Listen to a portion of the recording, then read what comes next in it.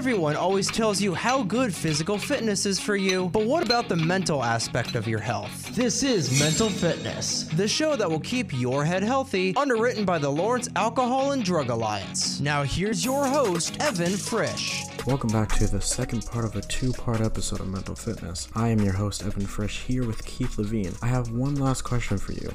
How is lead tested for in the body? Good question. So lead in the blood is measured in micrograms per deciliter.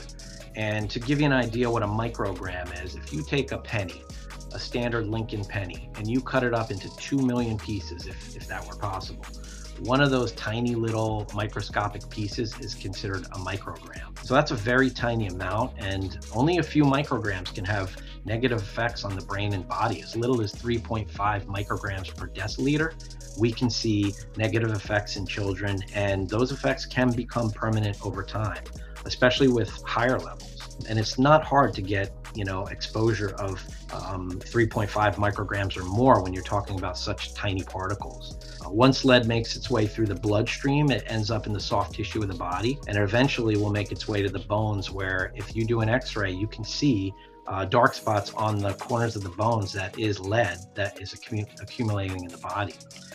In times of malnutrition, that lead could then re-release from the bones into the soft tissue and into the blood, causing more damage to the individual. And it can stay there for decades and decades. There's two types of blood tests that we do. First, a capillary check, which is a simple prick of the finger and a drop of blood taken that is then analyzed in a lab. And the second test is a more accurate test, which we call a venous draw, which is blood drawn from the vein. And this gives us a more accurate, better result of how much lead can be in the blood. In New Jersey, it's actually law that pediatricians test their infant and child patients at the ages of 12 months and 24 months. And if those dates are missed, then they must check the children up to the age of 6. The problem, unfortunately, is that a lot of pediatricians fail to do this.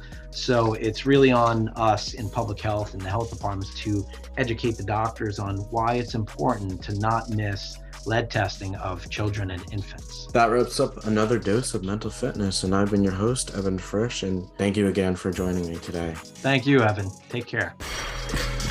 This concludes another episode of Mental Fitness, reminding you to take some time off for your mental health. Underwritten by the Lawrence Alcohol and Drug Alliance. Keep your mind healthy, folks. Time for more of the biggest hits and best variety, exclusively on 107.7 The Bronx now.